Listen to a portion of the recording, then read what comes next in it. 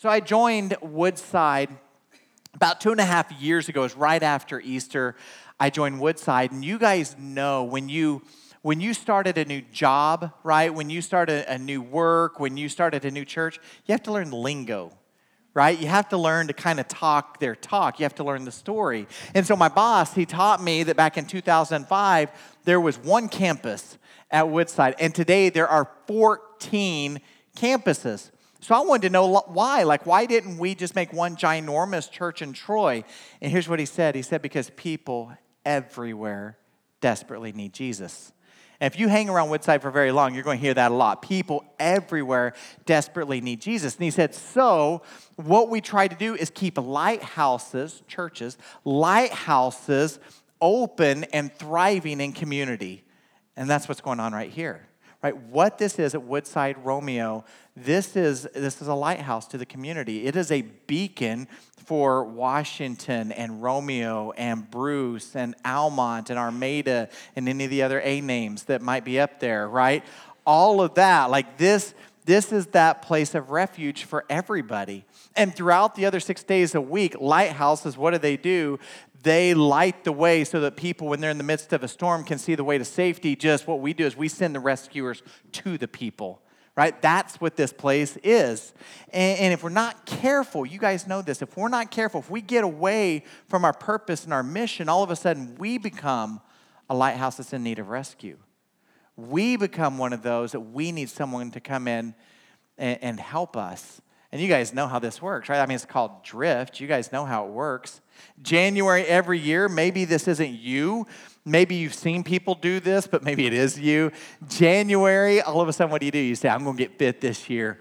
Man, I'm going to look good. I'm going on a diet. I am. And you put a picture of yourself, like that's back when I looked good. I was wearing my skinny jeans right then. I never wore skinny jeans, but like you know, putting the picture up there, that's when I was looking better than I am now. I'm going to get there. Or maybe you put like, I'm going to run a 5K or a marathon or what, you know, you're putting that on there and you start. And for the new year, you're doing so good for 48 hours. You're killing it, right? Your diet, you are so good. And then on day 3, you didn't pack a lunch. You didn't pack an almond snack, you know, that little bag of almonds that you're supposed to. You didn't do none of that. And so you're driving down the road. And it's like those golden arches. They're just singing to you like an angel, you know. And you're just looking. You're going, I don't want to go there. I don't want to go there. And then you turn on your signal. And you're like, what are you doing? And the car just turns itself right in. You're thinking to yourself, that's okay. They have salad, you know. And I can get a side of an apple. And this will be good. And you roll down your window. And they say, welcome to McDonald's. Can I take your order, please? And you go, I want a Big Mac. Like, you can't even help yourself. It flies right out, and then they say, would you like fries with that? Yes, I do. I do want fries with that. And they say, would you like to supersize it? Of course I want to supersize it, right? And you're like, I can't take it. I've got to have the McDonald's, but you're on a diet. So when they say, what would you like to drink? You say, we lie to ourselves so bad, right? We lie to ourselves, and then we get on the scale, and we're like, why does it keep going that way? Like, I don't understand. Now, just so you know, that's not my struggle. I can drive right by McDonald's every single day, no problem. But in Michigan, I kind of look at it like 4 seasons. You know, we have summer, fall. We don't have so. We have fall. I messed up my joke. Ugh! Start over. Act like I didn't say that. 4 seasons. We have winter, and we have spring, and we have fall, and then we have ice cream, right? Ice cream is like summer. So in the summertime, all of a sudden, my body just knows it's like ice cream season. And so I think like I need 3 scoops a day. Like 3 scoops a day is the diet plan. And again, the same thing, you get on the scale and the scale is going the wrong way. And you're like, how can this be?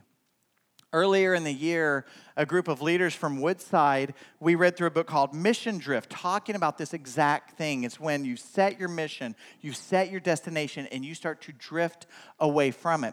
Listen to this. There was a mission statement from a well-known university. The year was 1636 when they said this. This university said, they exist to let every student be plainly instructed and consider well that the main end of your life and studies is to know God and Jesus Christ, which is eternal life, and therefore to lay Christ at the bottom as the only foundation of all sound knowledge and learning.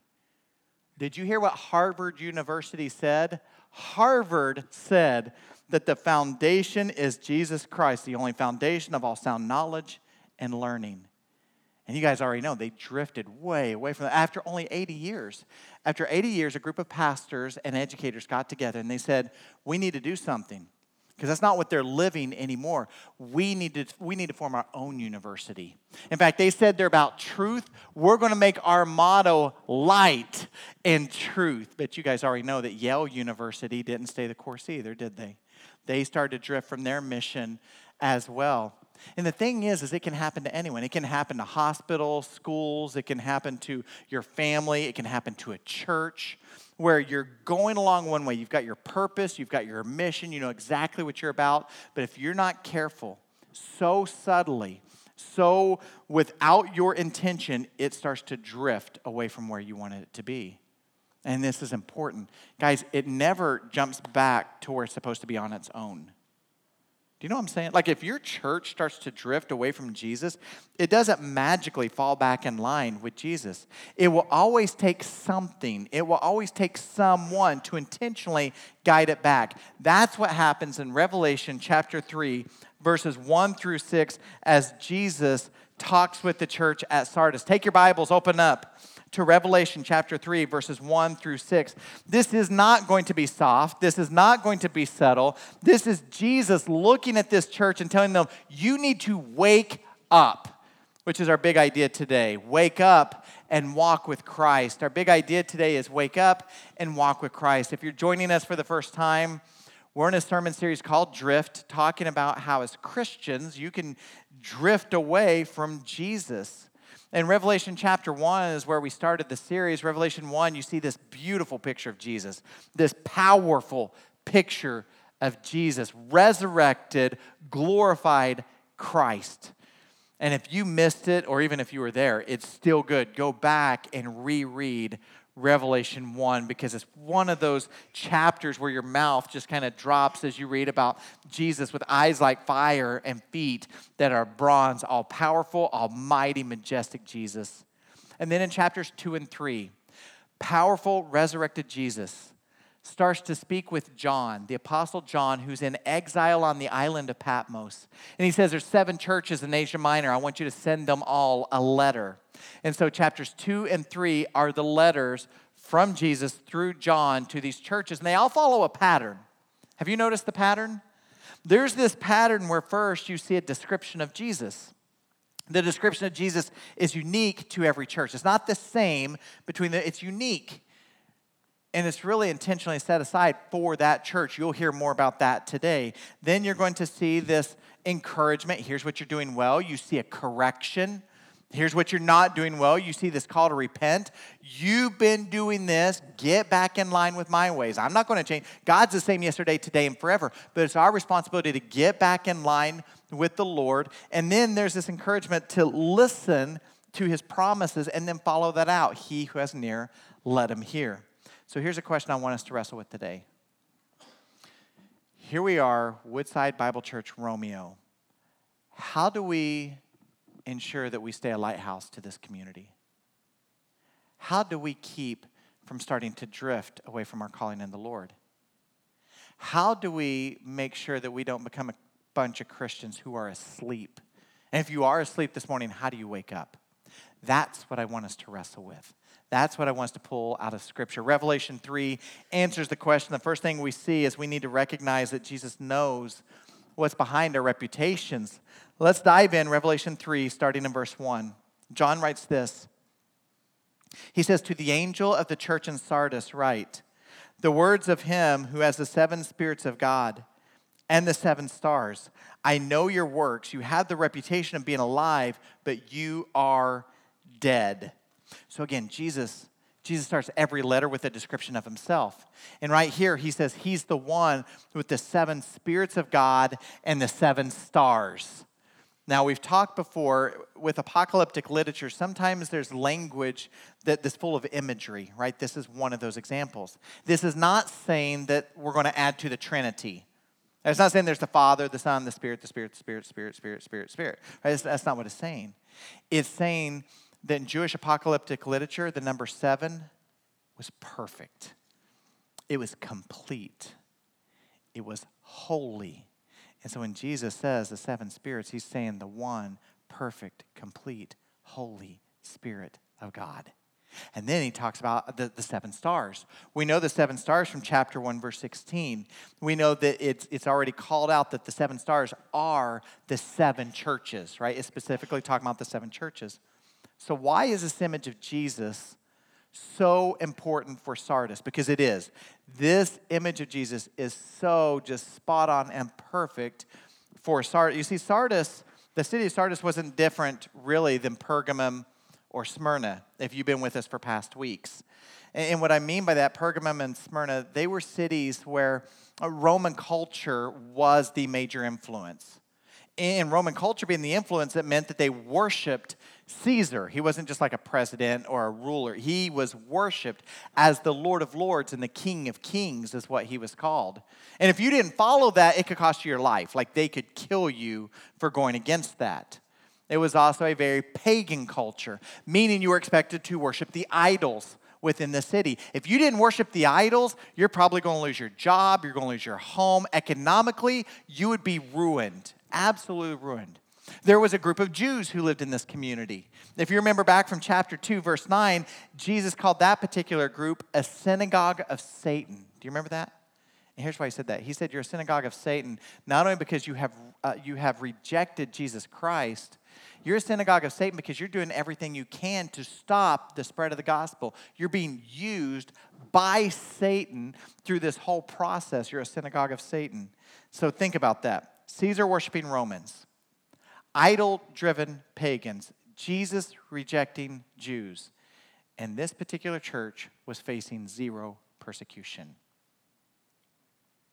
No one was dying that we read. No one in history that we can find, they're not losing their jobs, they're not losing their homes, they're not being called out. In fact, in this particular culture, everyone's like, yeah, the church is there, that's fine. Whatever, it's fine that the church is there. We don't care. We walk right past all the time. That church wouldn't do anything. It's right there. Here's why it's important. The gospel by its very name is good news, right? The gospel is good news. The gospel is that God loves you. He is a good God. He knows your name. He knows how many hairs are on your head. That's the gospel. The gospel is that Jesus came for you because God loves you. The gospel is that because of Jesus, you get to go to heaven. The gospel is that because of Jesus, you get a right standing with God. That's the gospel. That's half the gospel, isn't it? Because there's another side of the gospel. There's another side of the gospel that says, you and I, we are sinners. We have missed the mark. We have fallen short of glory. We're not perfect. The Bible says the wages of sin, the penalty for sin, the payment for sin is death. Death meaning eternal, forever separation from a holy and an awesome God. And I just want you to know that there's nothing you can do about it. You can't pay enough. You can't be good enough. That's why Jesus. You need Jesus. And the thing is the gospel, that gospel, the complete gospel is offensive. It was offensive in the first century. It would cause people to die. It would cause them to lose their jobs and their homes. Man, I'm going to tell you, it wasn't just offensive then. The gospel's offensive now. It is. If I told you today that you need to love people, all people, some of you would be like, sweet, I can do that. And some of you would be like, I mostly can do that. I mean, just as long as that person doesn't walk through the door, I'm okay. Or those people came in, I might get up and leave. I might, I'm good with the gospel and I'm good with loving people, but there's some people. And then some of you, you're totally cool with the loving people. You just struggle with the fact that Christians have a specific calling. Just because we love everybody doesn't mean that we call all actions good. Sin is real. Going against the ways of God is real. So we have a calling, church. We have this call to live rightly according to the Word of God. And there's people who don't like that. There's people who get angry about that. Still today, people will get angry about that. So in this particular church, there was 0 resistance to the gospel. And this is important because they aren't being witnesses. Now here's this, I'm getting ready to tie it all together. This is getting ready to make a lot more sense. Witnesses, go back to Acts 1:8. In Acts 1:8, what does Jesus say? He says, I'm going to give you the Holy Spirit, which he does in Acts 2. I'm going to give you the Holy Spirit, and you will be my witnesses in Jerusalem. Remember this? Jerusalem, Judea and Samaria, and to the very ends of the earth. Remember that? It's going to be like ripples in a pond. You're going to start in your hometown, and then your region, and then your nation, the very ends of the earth, right? It's just going to keep going. You're going to be my witnesses. How? Through the power of the Holy Spirit. But they're not being witnesses. They are asleep when it comes to the power of the Holy Spirit. It's almost like they forgot the power that's there. So they're not living any of this, and they need revive, but they're ignoring the Spirit. My friends, the Holy Spirit is what happens when you become a follower. When you become a follower of Jesus, the Holy Spirit takes up residence inside of you. That is how you can love all people. That is how when someone wrongs you, you can forgive them. It is the power of the Holy. It's not because you're good. It is because the Holy Spirit is indwelling you. That's how you do it. That's how you can have peace and patience and kindness and goodness and gentleness and self-control. That's how you can have all this fruit of the Spirit, because it's the Spirit living in you. Now on Wednesday, here's what I'm talking about on Wednesday. I'm just going to give all of you a preview. Every single one of you, there's things that you're just wired in your personality, right? It's just who you are. And then there are experiences that you've had. And then there's things you're good at, talents. You know, like sometimes people can play the guitar. Sometimes people can trim bushes to look like a mouse. I don't know. Sometimes you just have different skills, right? Some are really good at flipping the burgers. You have different skills. But this is different. When you become a follower of Jesus, you're given gifts. The spiritual gifts are the things that God gives for you to serve the church and build up the church in unity until Christ comes. Gifts are when God's power is literally working through you. It's not you, it's the Holy Spirit in you working. It is a whole different ballgame. And this particular church, they are no longer being his witnesses. They are no longer working with the power of the Spirit. And did you hear what Jesus said at the very beginning?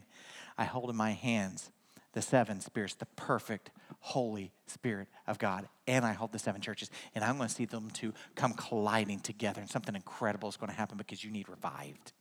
Isn't that powerful? Like there it is right there. Now in the 6th century BC, I love this. Sometimes when you read through Scripture, what I like to do, I like to bring out kind of some historical books as well, just to see how the two come colliding together. It just makes, for me, a real rich experience, like in this case. In the 6th century BC, Sardis was one of those cities. Like it was a thriving, booming city. They had everything they needed in the 6th century BC. By the Roman time, by this 1st century, when Rome is in charge, it's more like a relic. Does that make sense? Like you had so much potential, you looked good back in the day, but now people come kind of check you out because of what you used to be, not really what you are. Like they want to see all of this, but there's really nothing there. It's kind of like if you have a shiny new car with no engine in it. It's like, I guess it looks kind of cool, but there's really nothing going on right here. That's what's going on with Sardis right here. Jesus knows our reputations. Church, not just here of Sardis, he knows your reputation and mine. And you can you can put the mask on when you come to church. You can make me believe whatever you want to make me believe. Churches do it too, don't we? You look at the kids area, the kids area looks great. Looks great. Kip and the band gets up, man, that worship team, they're smoking today. It was good. You know, Billy gets up, preaches a sermon. We can look like one thing, but the reality is the Lord sees past our reputation. He sees past the image that we want to try to portray to the rest of the world. You've heard the saying that perception is reality, meaning this, like what you put on Facebook and how people feel about it, when they think about it, like that's true. That's not true with Jesus. Jesus sees through all the facades. He sees through the mask. He sees through the dance. He sees the reality of our hearts, and he's looking at this particular church, and he's saying, you need to wake up. Because right now, you are dead. You've stopped being witnesses, and you're living like someone who's dead. So how do we keep our lighthouse from drifting? What do we need to do? Point number 2, we need to see that Jesus warns those who don't wake up. Look at Revelation 3:2. Scripture says, wake up and strengthen what remains and is about to die. For I have not yet found your works complete in the sight of my God. Verse 3, remember then what you received and heard. Keep it and repent. If you will not wake up, I will come like a thief, and you will not know at what hour I will come against you. So these first two commands, wake up and strengthen what remains and is about to die, which is interesting, about to die. Because in verse number 1, he says you're dead. But now he says you're about to die, and it's kind of like, oh, Jesus, which is it? Now, they're about to die, or are they dead? Well, it's like when a heart attack happens. You know, in the emergency room, people, they get those paddles, and do they rub them together? They do rub them together. Okay, I didn't know like if that was just TV or if they really, so they rub them together, and then they yell clear, and then, you know, they do that. That's what's going on. This church is lying there, and Jesus says, this is life and death right here. This is the moment you need to wake up, or soon you will be dead. But then it was so encouraging. Look what he says, wake up and strengthen what remains. You know what that says? That says there's still people in the church that say, we are still on a mission to seek out and save that which is lost. We have not forgotten what the Lord has called us to. We are still part of making disciples. They're still right in the middle of it. They have not given up. They have not quit. It says there are a few names of people willing to follow the Holy Spirit's leading, but look what it says. Their work is incomplete. I would circle that in my Bible right there. Their work is incomplete, because this is important. John is writing to this church in Sardis, which means they have a story. You know that, right? Every city kind of has its own story. We have our own language that we can talk with each other, right? No nods? Okay. If I got in an airplane here in just the next few minutes, I finished preaching, went and got on an airplane, and I fly to Dallas-Fort Worth, and I get out the airplane, I'd have to look at everybody and say, how y'all doing? Because how they talk down there. How y'all doing? They go, we're doing pretty good. How you doing? Good, good. Hey, how you think them Lions are going to do this year? You know what they do? They'd look at me and go, what? Like it wouldn't register. It wouldn't connect. Now, if I said, hey, what do you think about Dak Prescott and his contract? Woo-hoo-hoo! Watch out, because they're going to have an opinion, and they're going to tell me about it. And if I said, what do you think about Zeke? Tell me about Ezekiel Elliott. What do you think? How do you think he's going to do? They're going to have an opinion. They're thinking the Cowboys will win the Super Bowl. Every year, that's what they think, just so you know. Like, that's their expectation. Now, we're right here. So if I said, hey, how do you think the Lions are going to do this year? What? Okay, now here's the thing. You guys are so cynical. Like, most people who are Lions fans will probably go, yeah, you know, here's what that means. Yeah, it means I'm cautiously optimistic. Like, they've got some good pieces that they put in place during the offseason. There's that guy who used to be with the Patriots. Now he's here, and I don't understand the pencil behind the ear, but, you know, maybe the guy's going to be good. We're going to see, and I'm going to give him a shot, and I'm hoping, but we've never won, ever. Like, so, I don't know. Like, I don't know that I'm going to put my heart out there and say, yes, we're winning the Super Bowl. Like, I'd just be happy with one playoff game, you know? And so, here's the thing. I can say that, and you and I, we know what we're talking about. As Lions fans, we understand the pain, like we get it. John is writing this to the people of Sardis. Now, all the churches are seeing all of these letters. They're all seeing them all. And yet, when it comes to this particular one, what he just said is huge. The work not being complete. Here's what I mean. Look at this picture. This is a massive temple in Sardis that was dedicated to the Greek goddess Artemis. Now, that's about 48,000 square feet that you're looking at. Do you see these columns? There's 78 of them. They're 58 feet tall. There's 2 of them. These 2, they're still standing at their full height. But all 78 columns would have been that height. Just to show you how imposing that would have been. These little people, right? These are people right there. And so you can see the scope, and you can imagine the first century what this temple would have felt like. This thing would have been massive, right? Built to this Greek goddess of Artemis, who, by the way, was said to have the power to resurrect life, to bring the dead back to life. Those who are on the edge and about not to make it, to help them wake up and come back to life. You ready? Here we go. This temple was never completed. Let me go back to what John said. John said that there were those, how did he say it? What remains and is about to die, for I have not found your works complete in the sight of God. Here's this temple that was never complete. He's writing this to a people in this city, and this was right in their face every single day. you see how incredible that is? Do you see how powerful that is when he talks about your works that are not complete? So this temple never saw anyone revived, never saw anyone resurrected. John is saying, you're a lot like that in your church. You look kind of good on the outside. You're kind of impressive on the outside, but it's all dead and it's not even complete. Like, it's kind of sad. That potential when you're young is a great thing, isn't it? After a while, potential gets to where it's no longer a compliment. Potential gets to where it's kind of a sad thing. So what does it look like to actually finish the work? Since the Christians were not finished with their work, what's it look like? Verse number 5 tells us. Verse number 5 says, the one who conquers will be clothed thus in white garments, and I will never blot his name out of the book of life. I will confess his name before my Father and before his angels. So completing the work means you acknowledge Jesus and you continue the work of making disciples, even if it costs you something. So my question to you is, where's your line? Where's that line where you would say, I'm willing to make disciples up until what point? Up until the point where you have to volunteer and serve on Sunday morning? Is that your line? Up until the point where it financially is going to cost something? Is that your line? Up until the point where you have to talk to your next door neighbor? Because like, my neighbor's weird. That's why I drive in and press that garage door button real fast so I don't have to talk to them. But that would be my line, is talking to my neighbor. How about talking to people at work? Because you're like, I don't want to be the weird Christian. I don't want to be that guy. And so I'm not going to talk about Jesus when I go to work because I don't want to be that. Where's your line? Where's your line of what it means to make disciples?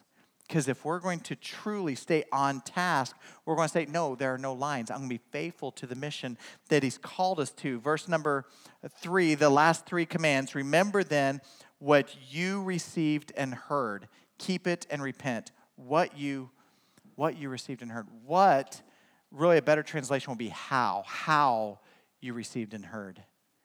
Do you remember when you placed your faith in Jesus as Lord and Savior? Do you remember that? Because I'll never forget. I've shared this story with you guys quite a few times. It was an Easter morning. I was in the choir loft. I'd been in the Easter play that particular morning. Didn't know Jesus, though. I came down out of the choir loft, and it was a church a lot like this, and I stood right there, shook the pastor's hand, gave my life to Christ right there. Do you remember? For you? Some, it was a setting like this. For some, it was your mom and dad's room or your bedroom. They prayed with you. For some, it was that Christian concert. For some, just all kinds of stories, right? But then I want you to really remember how, like what happened in your heart. What happened in your mind? Do you remember that? For me, it was like freedom that I had never felt. It was like blinders came off. It was this, I'd never breathed so deeply. Like so much joy. My stomach was doing flip-flops, though. I was so nervous. I couldn't talk. I still can't talk straight, so nothing changed right there. But I was just so excited and so nervous in that moment and so free. And there was something inside of me that said, I wish every single person in the world could experience what I'm experiencing right now. And I think that happens for all of us. I think there becomes this hunger to say, I want so bad to see everyone experience the freedom in Christ. I want to see new disciples made.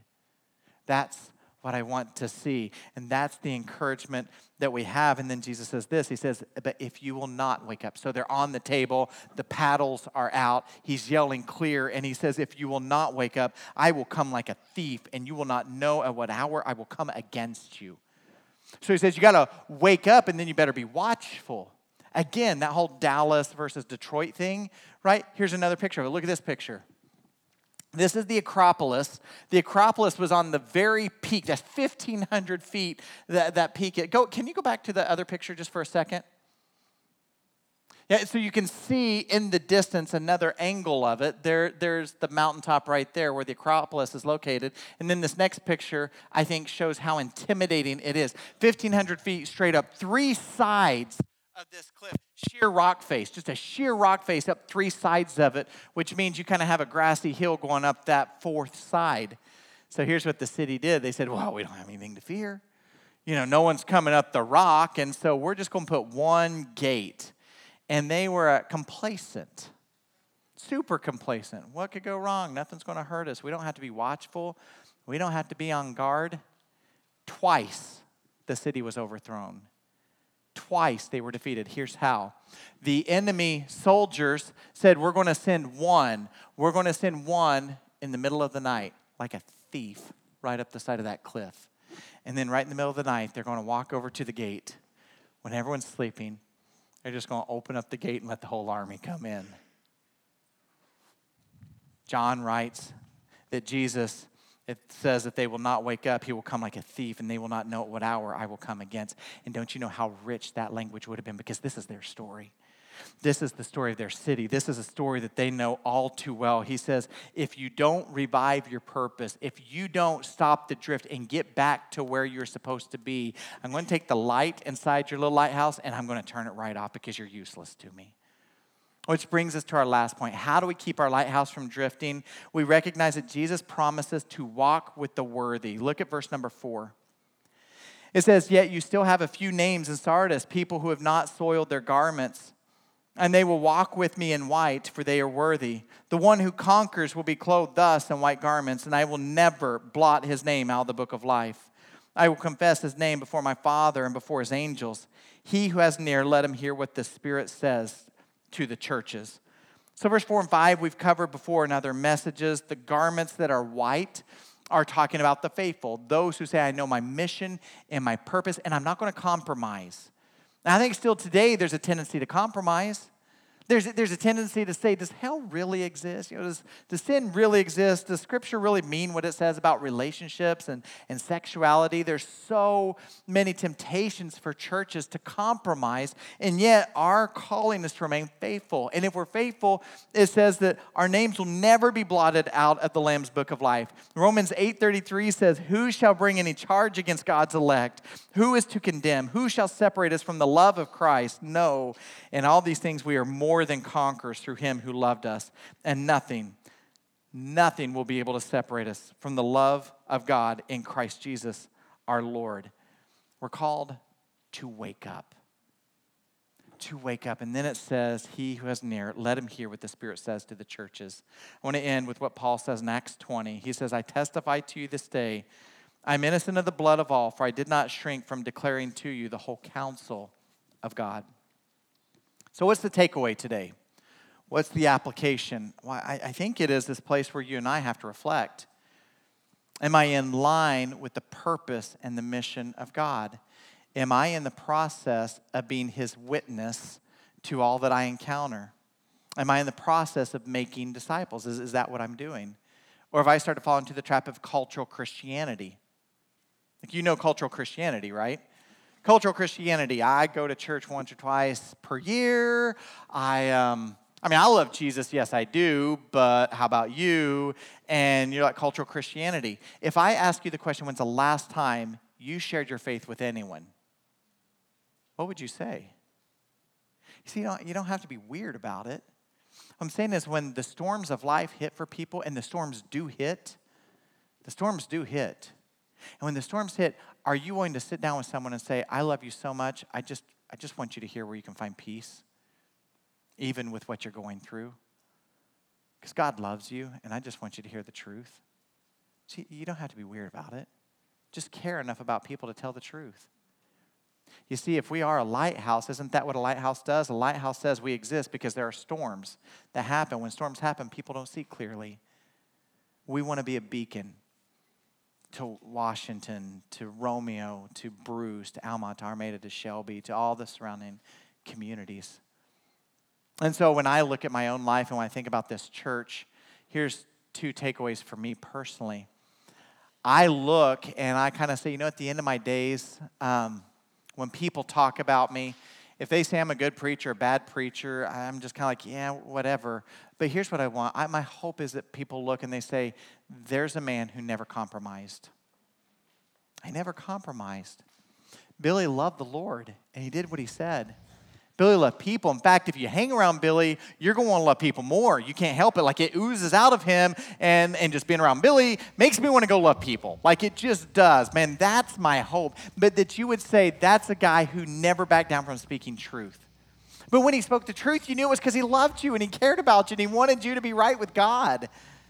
And my hope for this church is that regardless of how many pastors come after me or what the color on the building might be or if there's ever an extended building, like my hope is that our grandkids have a place where they would say that's a church that truly lives out what it means to do church in community. They love each other. They love the Lord.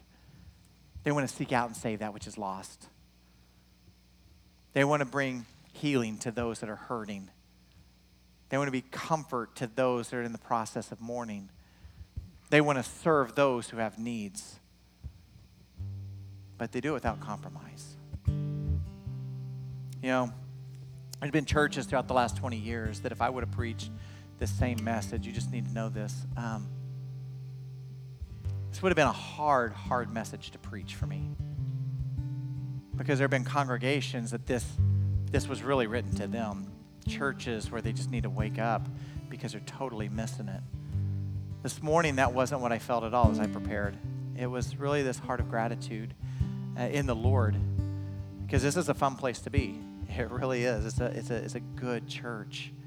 And yet I know even in a good church, sometimes it's easy to be an individual sitting there in the chair and thinking, yeah, that life and death place, that I'm falling asleep place, I think that's me.